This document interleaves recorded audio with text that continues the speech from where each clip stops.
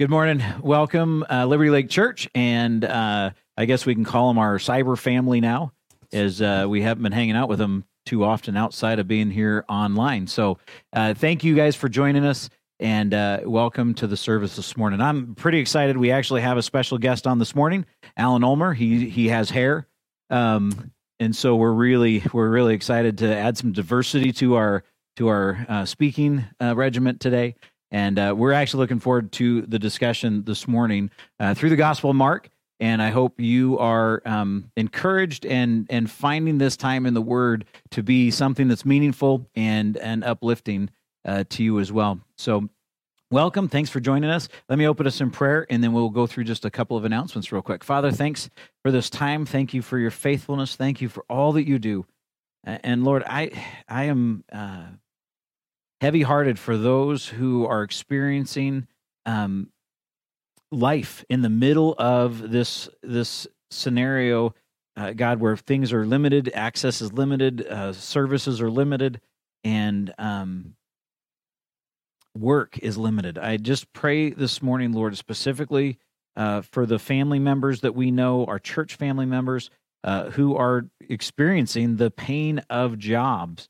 Not being available, not being able to work, or income being limited pretty significantly because of the virus protocols that we've taken as a nation, really. And I just ask, Lord, that you would show yourself to be the provision of your people, as you are faithful to do, and at times it's hard for us to see. Help us to be your church. Help us to be the light that you've called us to be in the midst of this time. In your name. Amen. You want to share with us the upcoming events we have here soon? Yeah, just a few things going on here. Youth group is 5:30 to 6:30 on Zoom. It's been going very well. Quite entertaining, I'm sure. So remember that. And that's 5:30, 6:30 on Wednesday? Or Sunday night. Sunday night. Sunday nights. Okay, good. Obviously, I haven't been going. So Wednesday nights at 6 p.m. is when we'll have our Wednesday service, and we will have a guest. Ben Abshire is going to be on here, so that will be exciting and fun to visit with him. Did you know that he's got a new hairstyle? I have heard that he has joined those of us who are righteous. Yep. Or have just lost our heads. hair. Perfect heads, yeah. So, and he'll explain a little bit more about that on Wednesday. Yes, absolutely looking forward to that. So then next Sunday again, 10 a.m., we're going to do this again, we assume. So it'll be good. Hey, I want to thank everyone. It's been a special gift for me to hear the stories of people reaching out to one another within the church. I want to thank you to the whole church for the way that we're connecting with one another, reaching out to one another. And it dawned on me this morning as I was thinking through saying thank you to everybody for all of the work that they're doing in connecting, that there may be a few people who haven't been connected or contacted by someone in the church. And I want you to take that as an opportunity to maybe think that we probably just don't have your number. So with that in mind, would you check out our app or the web page and fill out a contact card on there?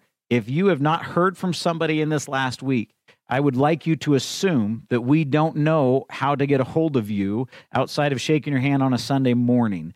And so if you could do that for me and fill out that contact card, that would help us make sure that somebody in the church has contact information for you and can reach out and make sure you're okay and doing well. So thank you to the body for being the body and caring for one another.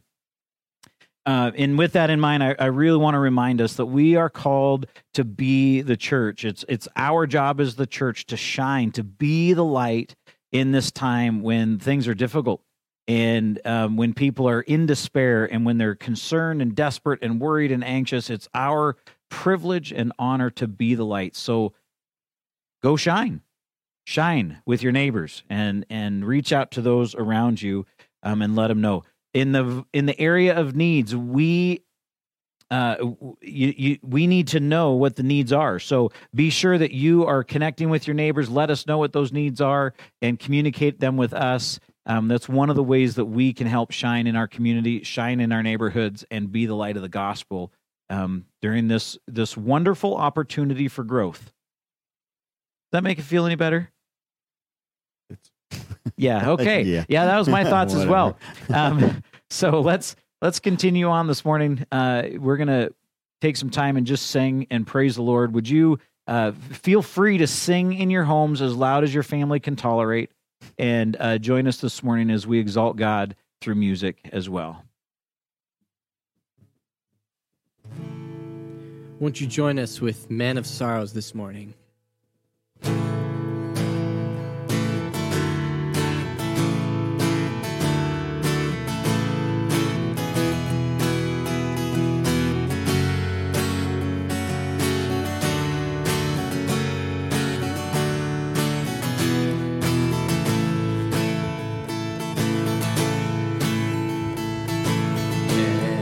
Sorrow's Lamb of God, by his own betrayed, the sin of man and wrath of God has been on Jesus laid.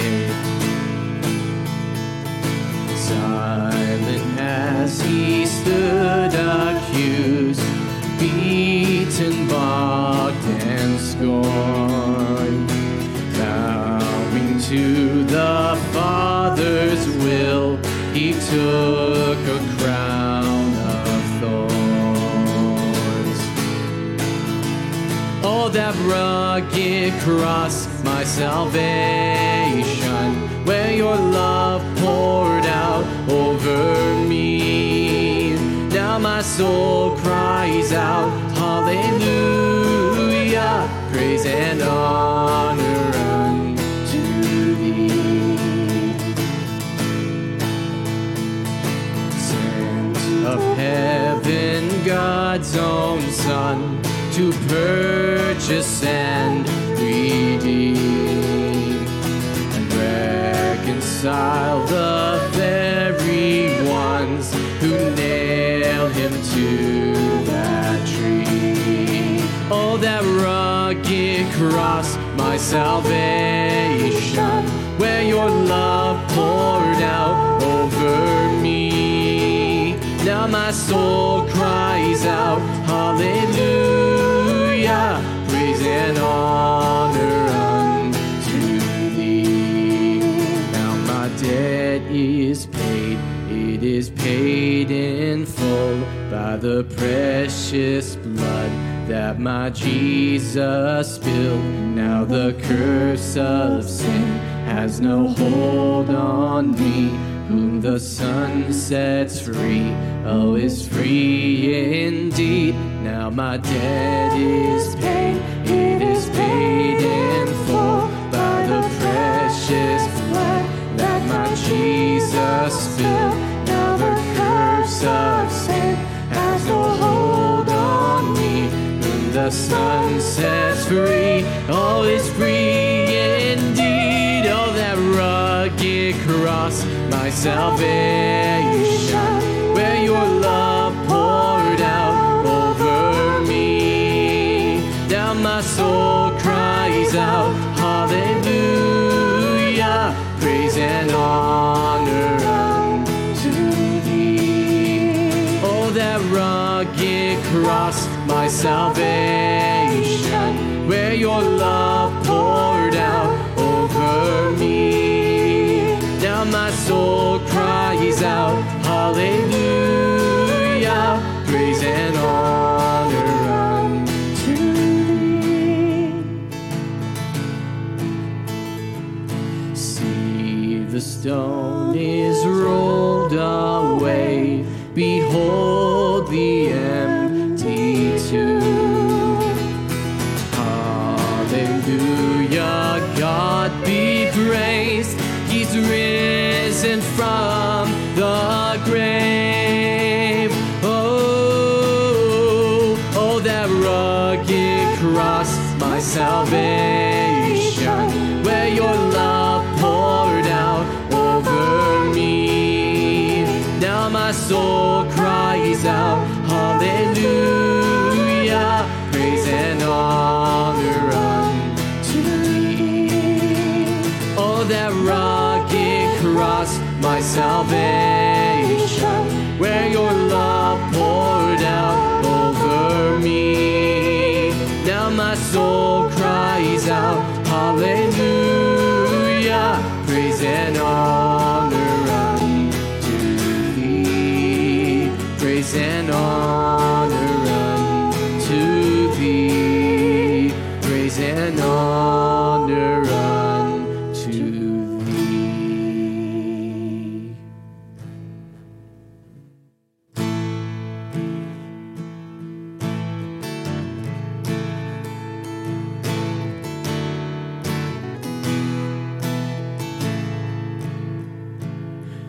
Unravel me with melody. You surround me with a song of deliverance from my enemies, till all my fears are gone. I'm no longer a slave to fear. I am a child of God. I'm no longer a slave to fear. I am a child of God.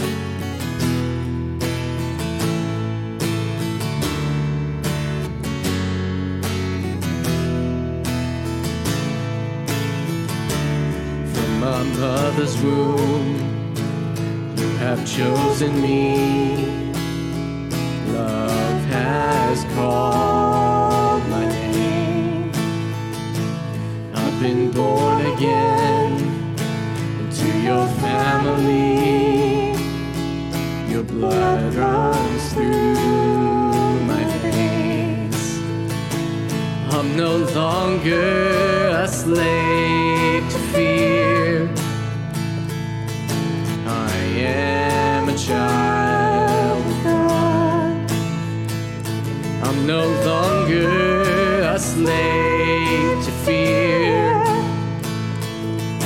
I am a child of God.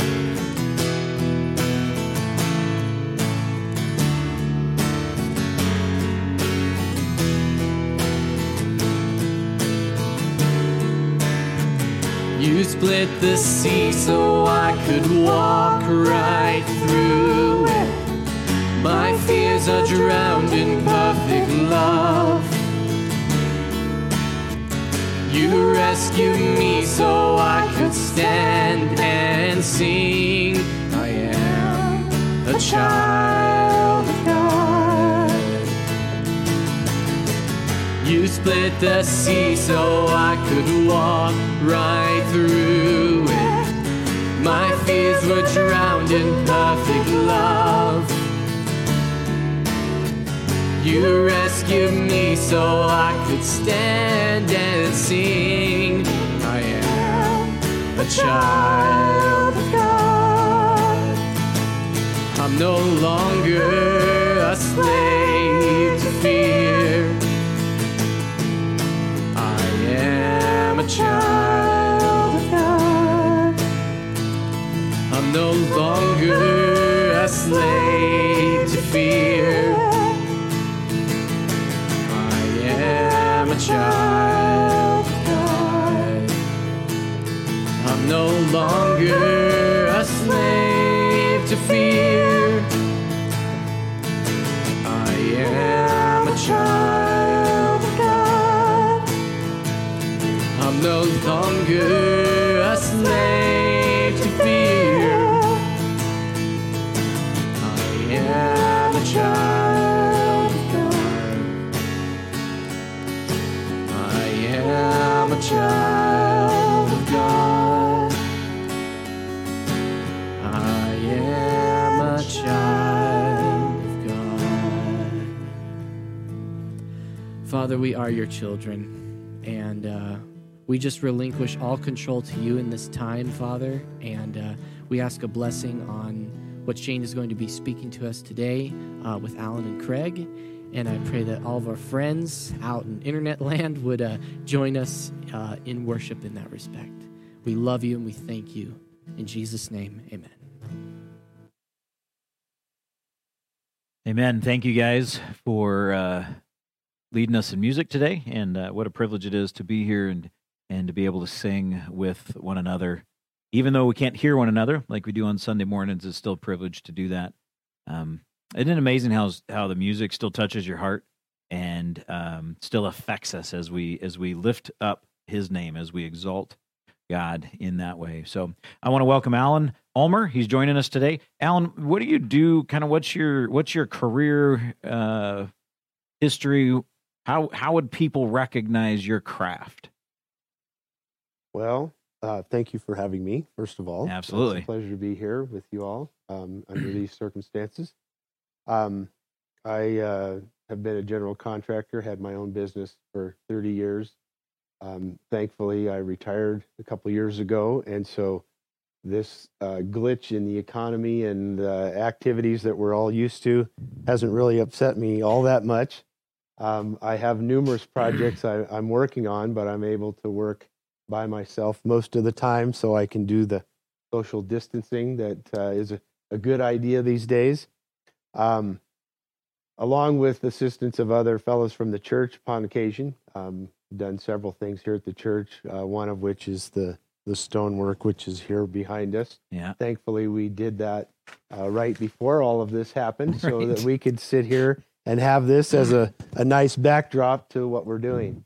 Another project I'm involved with is an old house that we own, the church owns, that we're remodeling and preparing for missionaries to stay in, as well as other opportunities that may come with people in need, people coming through that need a place to stay at a moment's notice.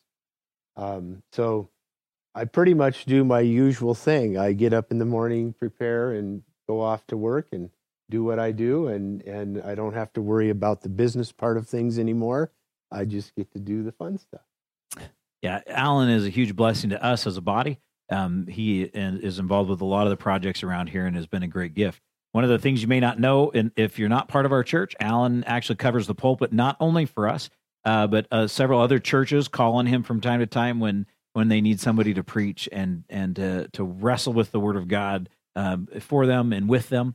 And so it's a great privilege to have you here. Thanks for joining us this morning. You guys are in for a great treat. We're going to watch Jesus teach as he normally does in gentle, kind, and very lenient directions as he gives the disciples a challenging lesson again this morning in Mark chapter 10. We're starting out in verses 1 through 10. I don't know about you guys, but these kind of passages remind me of my childhood, of times where I thought I knew what I didn't know, and then I got learned in what I didn't know because I opened my mouth. And I hate those lessons. I don't enjoy that at all anymore. And I really, that's probably one of the things that I wish the Lord would have let me do, is have a job where I didn't open my mouth as much, because there'd be less opportunity for me to be educated, exposing what I don't know. But this morning, the passage is in Mark 10, and we're going to be looking at Jesus handling marriage while he's teaching his disciples. And I love this passage. I love what's behind it, and we're going to try and dig into that and expose that this morning. Would you prepare your hearts and open your Bibles and find Mark chapter 10 with us this morning? I've asked Craig to read that passage for us today. So Mark 10, we're going to be in verses 1 through 12. And he left there, and he went to the region of Judea and beyond the Jordan, and crowds gathered to him again. And again, as was his custom, he taught them. And Pharisees came up, and in order to test him, asked, "Is it lawful for a man to divorce his wife?" He answered them, "What did Moses command you?" They said, "Moses allowed a man to write a certificate of divorce and send her away." And Jesus said to them, "Because of your hardness of heart, he wrote you this commandment. But from the beginning of creation, God made them male and female. Therefore a man shall leave his father and mother and hold fast to his wife, and the two shall become one flesh. So they are no longer two, but one flesh. What therefore God has joined together, let not man separate. And in the house the disciples asked him again about this matter, and he said to them, Whoever divorces his wife and marries another commits adultery against her. And if she divorces her husband and marries another, she commits adultery. Another one of these great times where we see Jesus actually engaging, teaching his disciples. We were talking earlier, and Alan, you were mentioning how we see Jesus actually beginning down the road towards Jerusalem. So this path that he's making for the triumphal entry, which is coming soon, in our text, he's actually engaged in that process. He's moving there. And these crowds are still gathering, and he's still teaching. We were talking a little bit about what do we think he was teaching on. It probably had a little bit to do with Beatitudes. It could have been something along the lines of the marriage stuff that's going on here. But what we do know is that the Pharisees are going to be testing him in this time. And most likely, from what we can see in the text, this has been going on during most of his ministry, correct? Yes. You would. I mean, that seems to be the pattern. They're going after him. And trying to trip him up. You had talked a little bit about maybe some of what they were trying to get him to stumble on. Would you just share that with our family? Oh, yeah. That wrestling of the conservative and liberal positions that were available at that point in time? Absolutely. The place where Jesus has moved to teach is outside of Galilee, away from Capernaum, which he had used as a home base. And now he's in a region of Judea, east of the Jordan River, an area that is under the control of the Herod who had John the Baptist put in prison and then eventually killed because of John the Baptist's teaching against Herod's unlawful marriage, which was an adulterous union, of which Jesus addresses in this text in Mark. Potentially, the Pharisees, in trying to trap Jesus, either wanted simply to have the crowds turn against Jesus because that was what was bothering them so much, is so many people were following Jesus, coming out to see him. Right. And in doing that, if he were to take one or the other of the approaches, of the liberal or the conservative view, he's going to be at odds with a number of people. But the other more likely trap, potentially for their benefit, would be that Jesus would say something that would offend Herod, which would cause Herod to take action against Jesus so they wouldn't have to. But the conservative view looked at the law and the teaching in the law in Deuteronomy, which we'll see here momentarily, as being, the conservative view was only based on some kind of a marital infidelity, either premarital, where the woman was not a virgin, or something that happened extramarital within the situation after their marriage. The liberal view, which was the more prominent view at Jesus' time, obviously everyone likes the liberal view because then you have much more freedom. And of course, Herod took advantage of that. But the liberal view was, if my wife offends me, does something that I don't like, then I have the right to simply write her a certificate of divorce, send her away, and then I'm free to go on my merry way, marry again, or whatever. And so there's this situation where they are asking Jesus this question, and the text makes it clear that they don't just ask him one simple question. There's a perpetuation here where they're baiting him, trying to get him to talk himself into a corner and create a problem for himself. Right. And what's so amazing is how intelligent they believe they are, and clearly they don't see Christ as being the Christ of John chapter 1, who was with God in the beginning and was the Word and was God and created all things that were created. And so it's always dangerous when you argue with the guy that made it. Absolutely. And they keep doing this. It's part of, if you will, from the outside, it's part of the entertaining side of watching the Pharisees try and trap Jesus, because he's brilliant, because he is the Son of God. He knows. He's got it. And he's got the plan. He's got the process down. I just love that.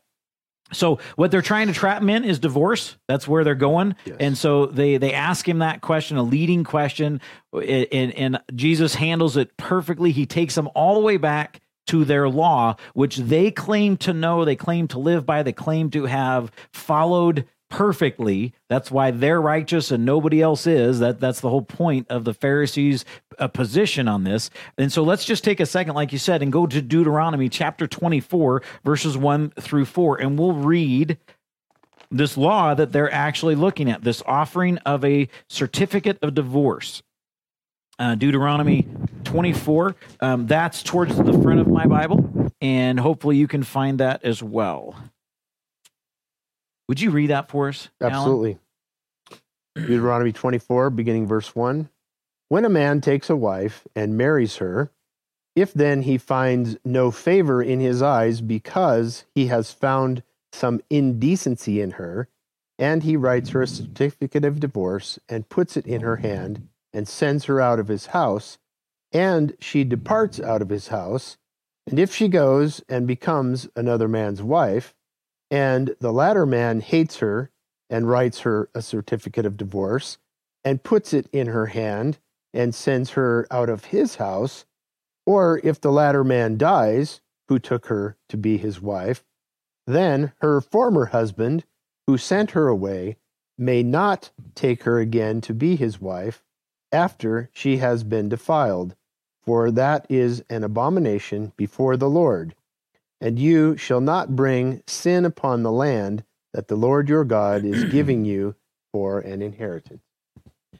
So the question is, what did Moses say? That's what Jesus says. He goes back and what is Moses actually saying?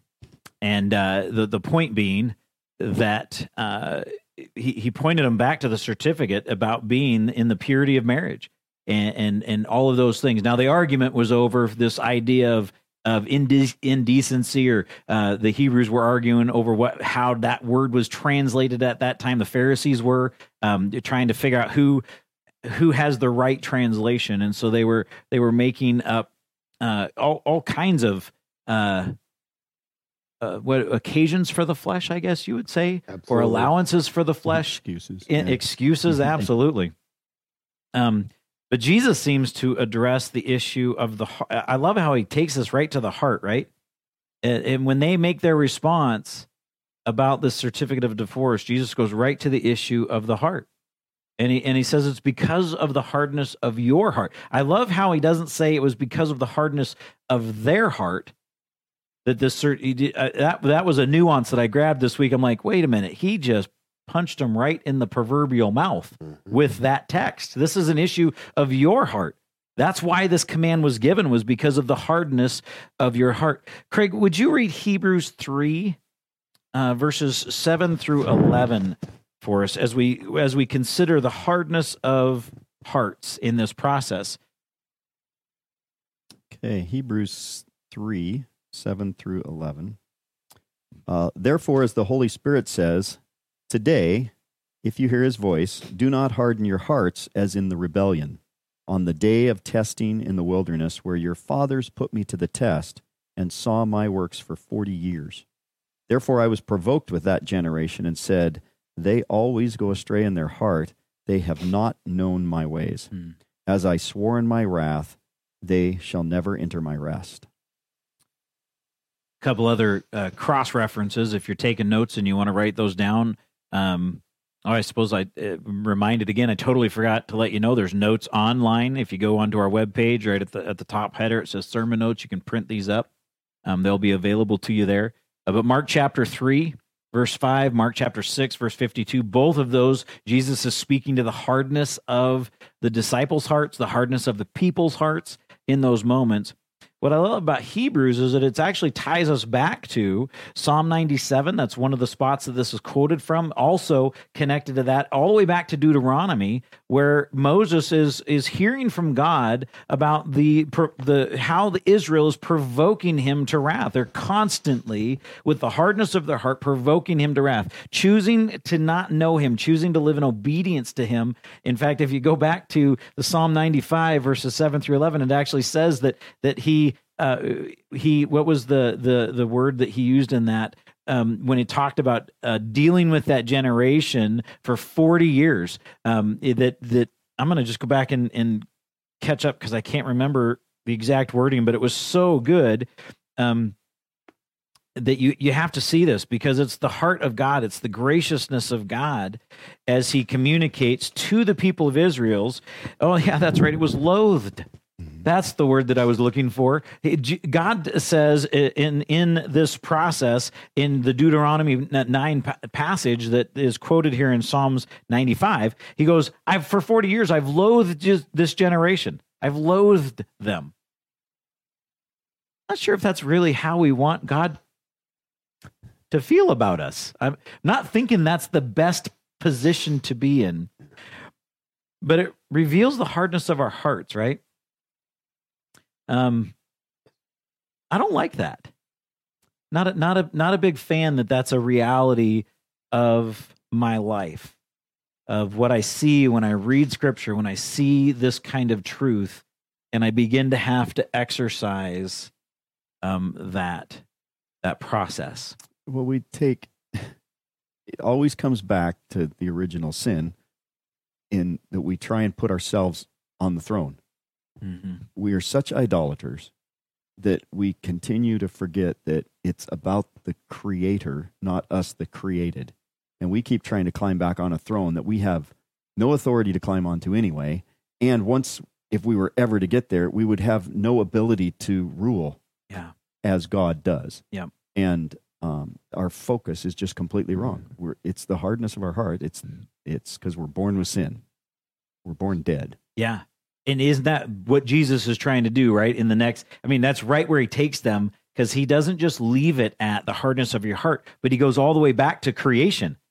And I love that. I love what he does in that text, in our passage of Mark, because his answer to them is, because of the hardness of your hearts, he wrote this commandment to you, but from the beginning of creation, God made them male and female. If we were to jump back to Genesis right now, let's just jump back there. We're going to read just a couple of verses out of Genesis. It's 4 verses there. Genesis chapter 1, verse 27. That's the reference, I believe. Jesus is quoting back to the people. And it says, so God created man in his own image. In the image of God, he created him. Male and female, he created them. And then if we jump down to Genesis 2:18, we actually see this beautiful verse on marriage. Then the Lord God said, it is not good that the man should be alone. I will make him a helper fit for him. And then continuing on in chapter 2 of Genesis, all the way to verses 23 and 24. Then the man said, this at last is bone of my bones and flesh of my flesh. She shall be called woman, because she was taken out of man. Therefore a man shall leave his father and his mother and hold fast to his wife, and they shall become one flesh. I love that he takes us back to the plan of God. It wasn't like Jesus was saying, "Oh, this marriage is a great idea because it'll be better for your life. Your family will be better. Your marriages, your work life will be better. All of these things." He didn't even point at the values that come from us following God's plan. He pointed them back to this being God's original plan, and the integrity, the intentionality of that plan. And I know that we were wrestling with how we see marriage, how we see the value of this. We'd actually talked a little bit about the fact that in this creation process, it deals with some of the cultural hot topics of the day, of the idea of gender being somehow neutral, of whether or not this was God's plan from the beginning, or whether or not it's just a cosmic accident and everything just seems to flow and move around. And I believe that Jesus seems to think that from the very beginning there was a plan, there was a purpose. Do you guys ever find that in your marriage it feels like it's God's plan, so therefore it's easy?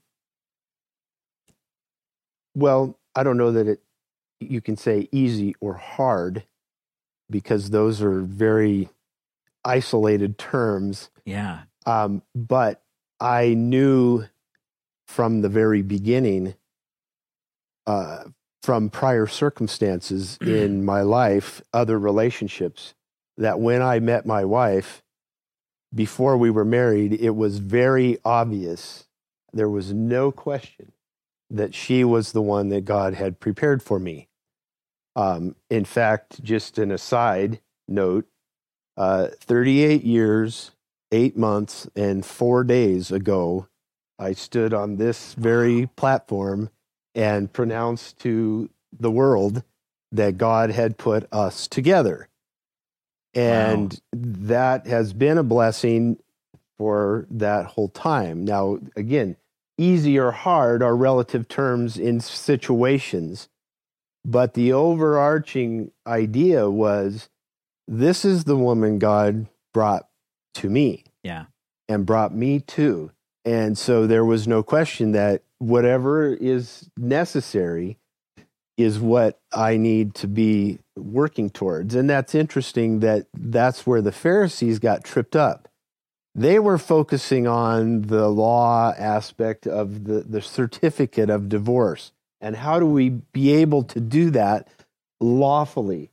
Instead of focusing on the part where Jesus takes them and says, no, this was God's plan from the beginning, that optimally a man and a woman would be united and stay together permanently. Right. Right.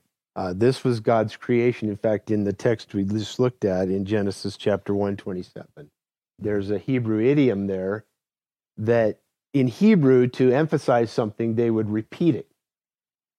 We emphasize with exclamation points or high, big letters, other things.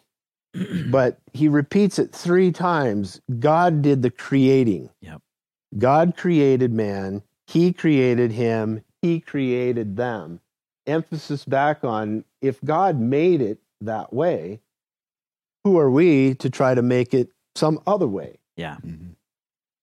Well, I love that. Although what I've just realized that I cannot multitask and do math and talk to you at the same time, because I was trying to figure out the days from when I made my profession of love to my bride, but I'm failing on that. I know it's been over 25 years. Excellent. Love you, baby.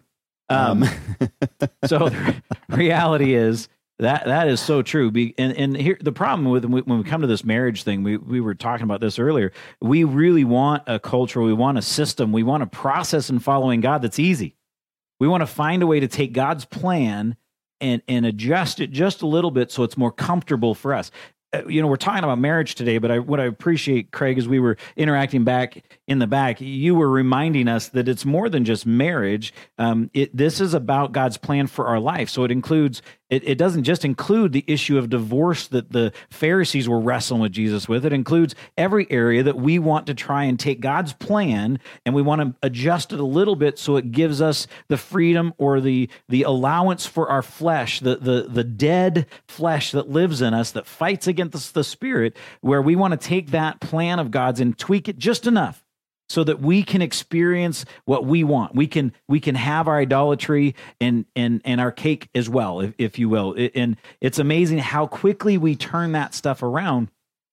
And that, I believe, was the purpose in the plan for marriage, was so that we would see this relationship between God and man and recognize that we can't short circuit it. There's not a free or an easy way around this process of becoming the bride of Christ or being the bride of Christ in regards to obedience, in regards to surrender, in regard to confession of sin and recognizing the failed attempts of our flesh to do good in light of the goodness of God. We just can't make it there. I love what Paul says in Ephesians. We're going to turn to Ephesians chapter 5. Craig, would you mind reading that passage for us again, 5:22 through 33 this morning?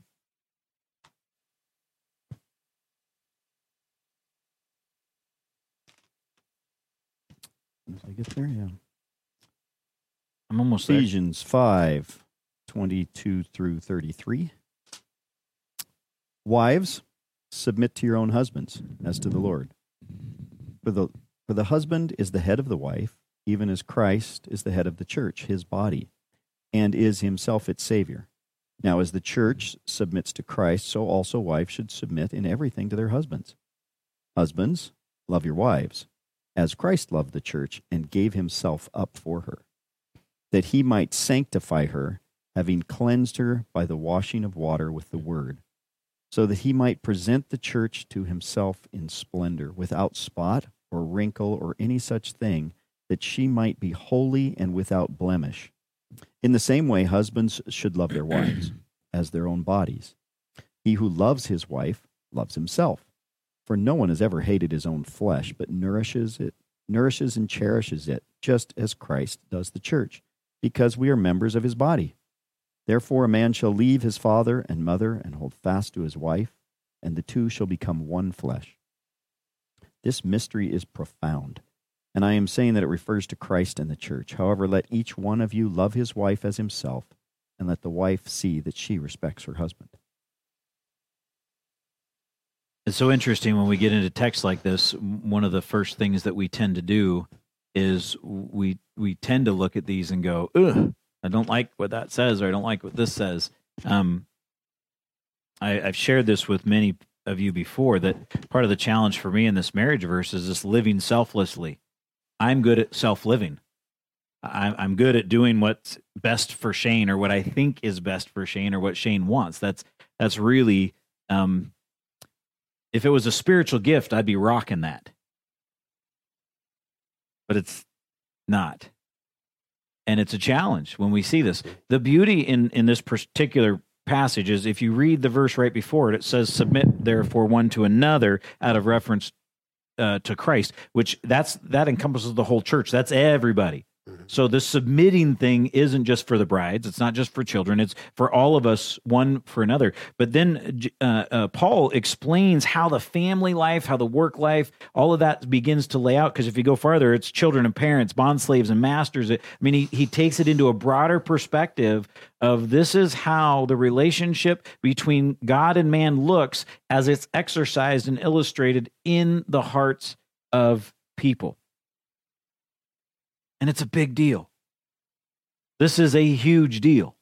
Not because it's somehow a bigger sin than anything else. We've talked about all the different ways in which, just because we haven't screwed up completely in our marriages, and other people have had the pain of divorce and the difficulty and the effects of divorce just rip through their families.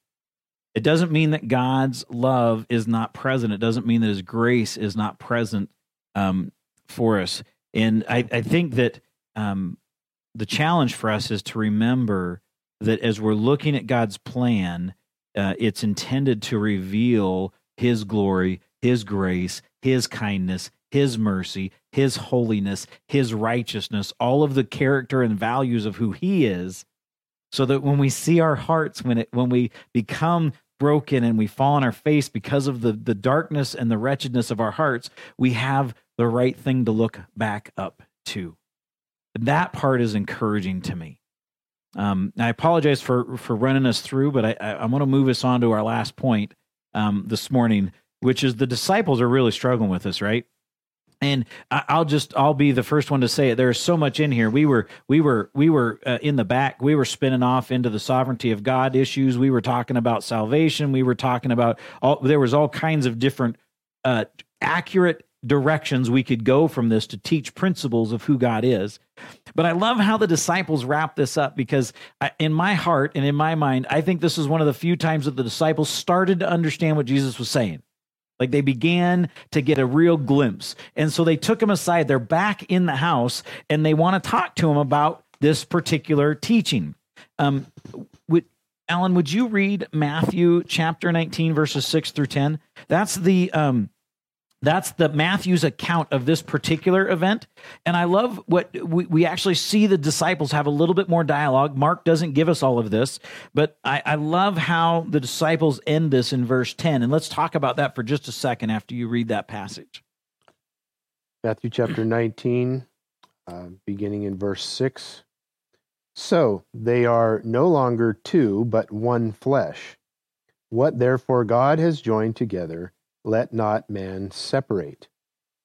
They, which is the Pharisees, said to him, Why then did Moses command one to give a certificate of divorce and send her away? He said to them, Because of your hardness of heart, Moses allowed you to divorce your wives, but from the beginning it was not so. And I say to you, whoever divorces his wife, except for sexual immorality, and marries another, commits adultery. The disciples said to him, If such is the case of a man with his wife, it is better not to marry. But he said to them, Not everyone can receive this saying, but only those to whom it is given. So they kind of got a hold of it there, didn't they? Now, was that what Jesus was trying to teach them? Was that they just shouldn't get married? No. What was the bigger picture there? We were talking about that back in the back, what was he trying to communicate to the disciples at that point with the context of marriage?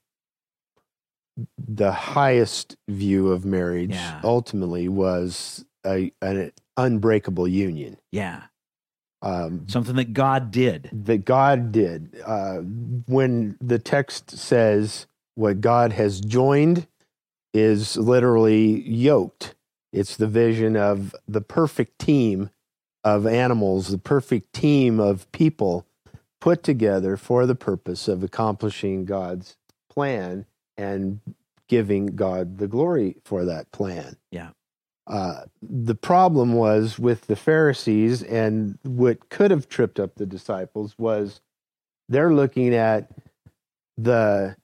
how do I get out of this if I want out of it? Mm-hmm.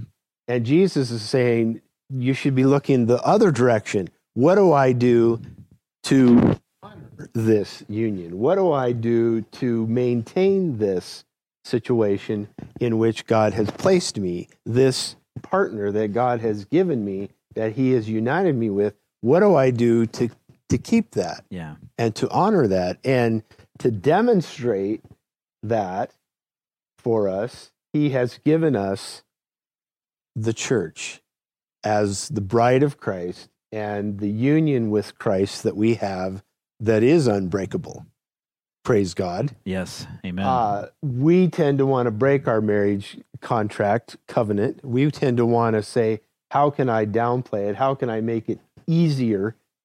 But Jesus says, I will go the full distance in order to maintain that union with my bride. And that's what husbands should do. That's what wives should do. That's the ultimate. Yeah. That's the high calling of marriage. The high calling of marriage. Yeah. And the disciples saw that as, wow, if it's that serious, maybe I'm not ready to jump into that union. Maybe I better step back and say, nah, I don't think I want to do that yet. I just, part of my heart, I wonder if that's at some point, if that's what they were thinking about following Jesus. They're like, had we known all that was encompassed with this, maybe they wouldn't have signed up in the beginning, had they understood the significance. I don't know. It's amazing to me. This whole point of marriage and the gift that we have in marriage is astounding to me, and the way that God designed it is nothing short of baffling, really. To take two people that are so opposite at times and to, over a lifetime, help them, cause them to be yoked or joined together and become one. What a beautiful picture. We're going to actually wrap up our morning this morning. We know that there's a ton more in the text. I want to encourage you to continue this dialogue, continue to wrestle with the text, and take the time to read and pray through this text with your family, especially your young your young adults who are thinking about marriage, it'd be a great time to walk with them through this perspective of marriage. We're going to close with a song. Would you hang out with me? I just have a couple of closing thoughts that I want to share with you as we leave this morning.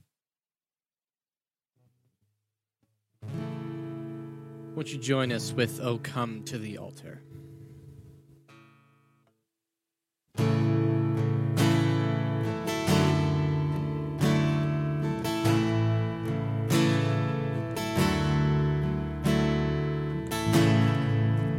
Are you hurting and broken within, overwhelmed by the weight of your sin? Jesus is calling.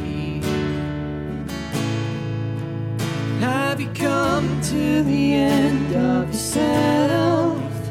Do you thirst for a drink from the well? Jesus is calling. Oh, come to the altar. The Father's arms are open wide.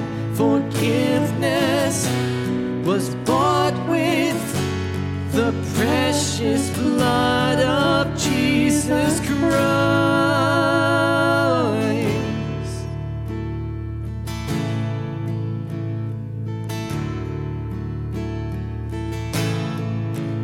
Leave behind your regrets and mistakes.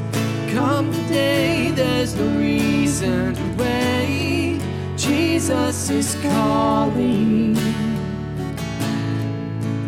Bring your sorrows and trade them for joy. From the ashes a new life is born. Jesus is calling.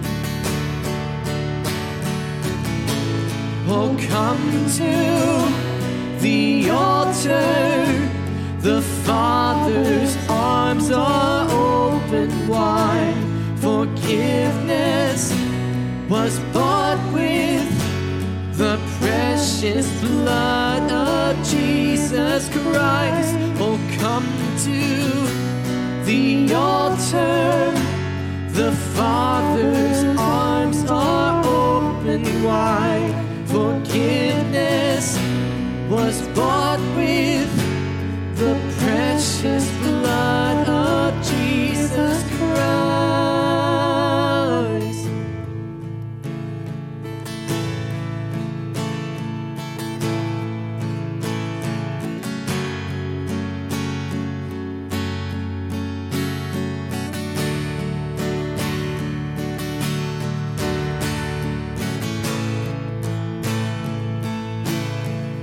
Oh, what a Savior!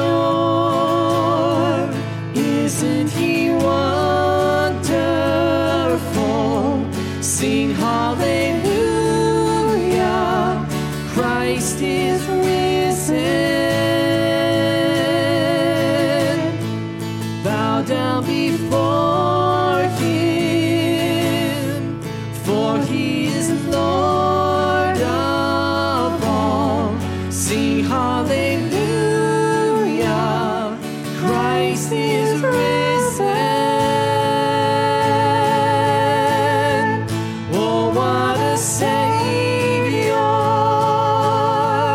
Isn't He wonderful? Sing hallelujah, Christ is risen.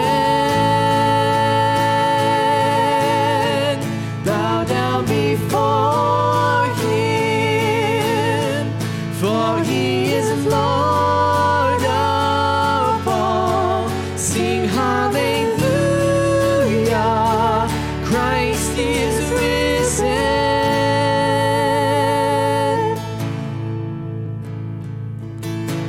Oh, come to the altar. The Father's arms are open wide. Forgiveness was bought with the precious blood of Jesus Christ. Oh, come to the altar. The Father's arms are open wide. Forgiveness was bought with the precious blood of Jesus Christ.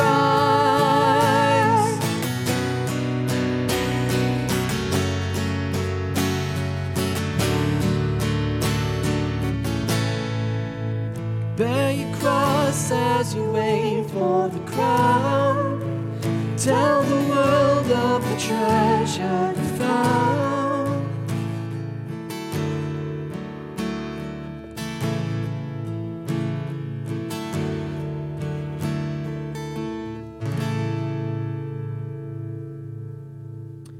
Thanks again for joining us tonight. Wait, wrong one. This morning.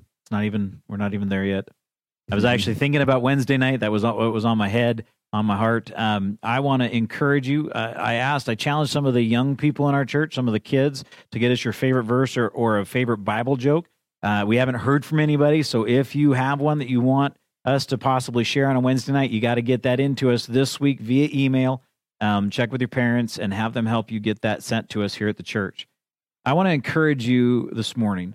If you have found in your life, as you're looking at these things, whether you've been through divorce, you're experiencing those things, you're struggling in areas of sin or any of those things in your life, if you're like me and you read the text and you begin to see the pain of the blackness, the darkness of our heart, the dead flesh that wars against the spirit in us, I think the only thing that we can do, the only right thing we can do, is to respond to that by going to 1 John 1:9, by recognizing the gift that is in Jesus Christ. And it says this: if we confess our sins, He is faithful and just to forgive us our sins and to cleanse us from all unrighteousness.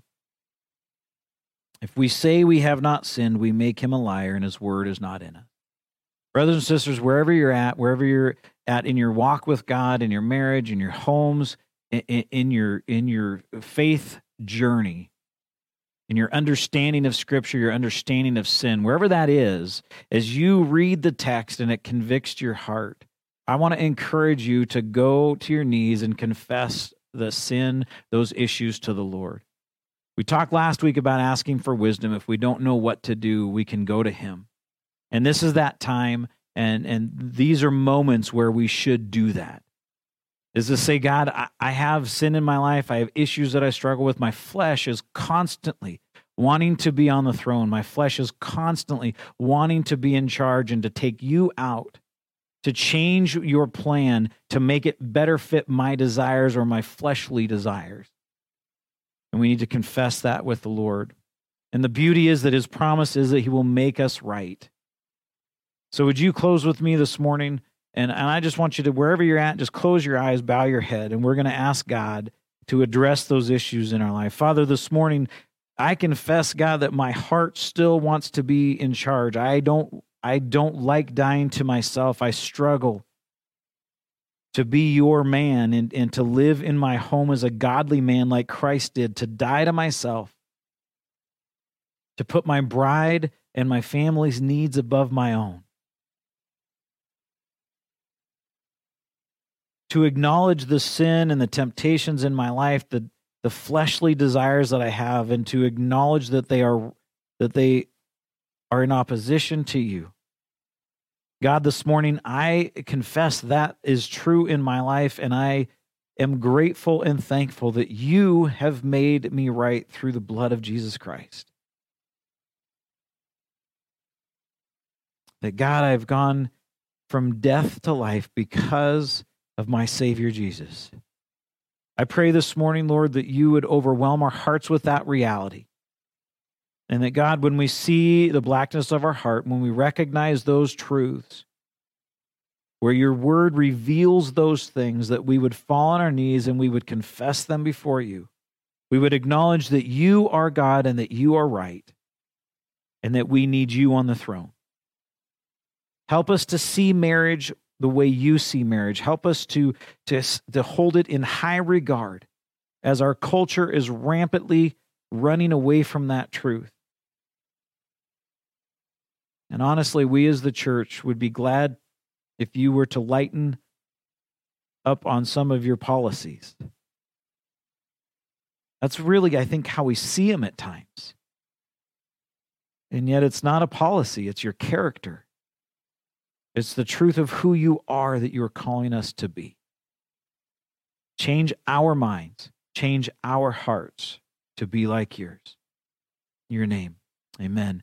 God bless, and we will see you guys next week.